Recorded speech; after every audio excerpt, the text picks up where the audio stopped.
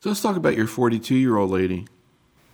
She's 42 years old. She presented in December of 2010 with a locally advanced invasive ductal cancer, intermediate grade, ER strongly positive, 80 to 90%, PR 10 to 20%, but HER2 3+ positive. She was treated with neoadjuvant TCH, followed by mastectomy and right chest wall radiation, and there was some residual disease in the breast. She was not a pathologic CR.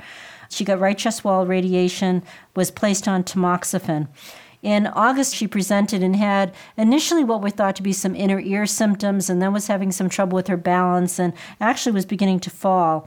And she had an MRI done that showed a large cerebellum metastasis with a smaller adjacent cerebellum metastasis with ventricular obstruction. She got admitted. She underwent resection of the cerebellum metastasis, which confirmed breast cancer consistent with her original primary. She actually required a VP shunt for persistent increased intracranial pressure. She was treated with whole brain radiation, and the smaller lesion that had previously been noted disappeared with that, and there was no evidence of disease in the brain. We did systemic restaging at that time, and it was totally clean.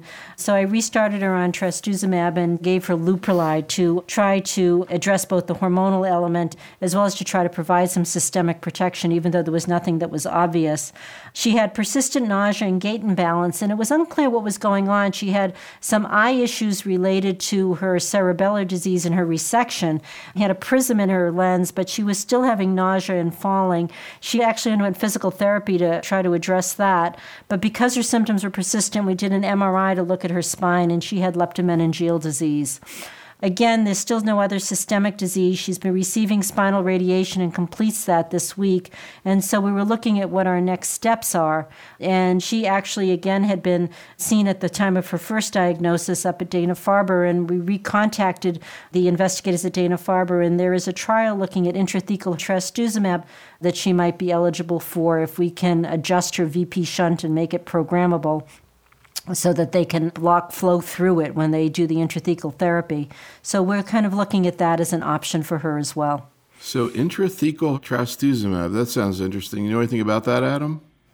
Yeah, we've been wanting to use it for 10 years. There's a case report for intrathecal trastuzumab from someone in New Jersey about, I think, almost 10 years ago. We and many other investigators around the country had multiple discussions to try to get the drug. They were unavailable. I think there were some people in MD Anderson that published some limited data on this, and I think it's the reasonable thing to do, to try it in the context of a clinical trial, a controlled clinical trial, and see if there's really benefit for it. Because, clearly, at least as far as people are thinking, that trastuzumab does not cross the blood-brain barrier as far as we know, although that may or may not be true based on a lot of the data that suggests continuing the trastuzumab in women with brain metastases for metastatic disease may actually improve their overall outcomes. It's hard to know, and I think that it's a reasonable thing to try. Again, what are the other options? We talked about other options for this lady. Anti-hormonal therapy probably does cross the blood-brain barrier. She still has ER-positive disease. Things like capecitabine, they're all options that we would do. But I think that before that, a trial spot is opened, and if she can get on it, I would definitely try it. So Dana-Farber, Nancy Lin et al. Have done a lot of work on CNS mets, particularly with HER2-positive disease. Anything new and exciting there, Adam, in terms of new agents or new strategies? Yeah, we've learned that there is some activity, that some of the drugs do get in. I think that from Nancy Lin's data, capecitabine and lapatinib are an option. I think that the TBCRC, again, a group that we're part of and Nancy Lin's group is part of, is thinking about TDM1 for brain metastases. There was at least a company that had developed a drug that apparently it was paclitaxel bound to a protein that was specific for receptors of the blood-brain barrier. It's called LRB1, I think was the protein. And at least it had some we were going to participate in a trial with the NCI and I believe a group in Florida. I don't know what happened to that study. I think the company ran out of money or something like that and decided to cut back on the study. But there was some things like that going on. But yeah, there is a crying need right now for compounds that get through the blood-brain barrier, especially for HER2-positive metastatic breast cancer. Again, any observations on her personally, Pat, as she's going through this? It sounds like it's been a very difficult situation. It has been. Her husband's been a real rock and has been helping her to get through this and has been in the forefront of making sure that we've been keeping this dialogue going with Dana-Farber. She, in some sense, she's got 4 children at home. So she really wants to be around for them.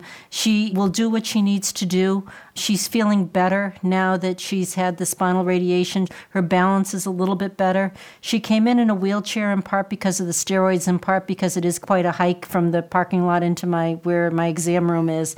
But I think overall she's feeling better and her spirits are improved, and I think she's looking forward to this option. Any observations on her as a person, Adam?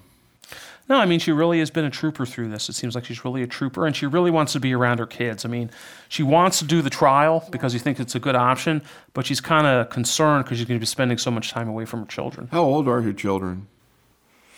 I think 15, 12, 10, and 8. Yeah. And I mean, the trial is going to entail her going to Boston twice a week for 4 weeks, and that's about a 2-hour drive from here. So it's going to be a little bit of a commitment for she and her husband to do.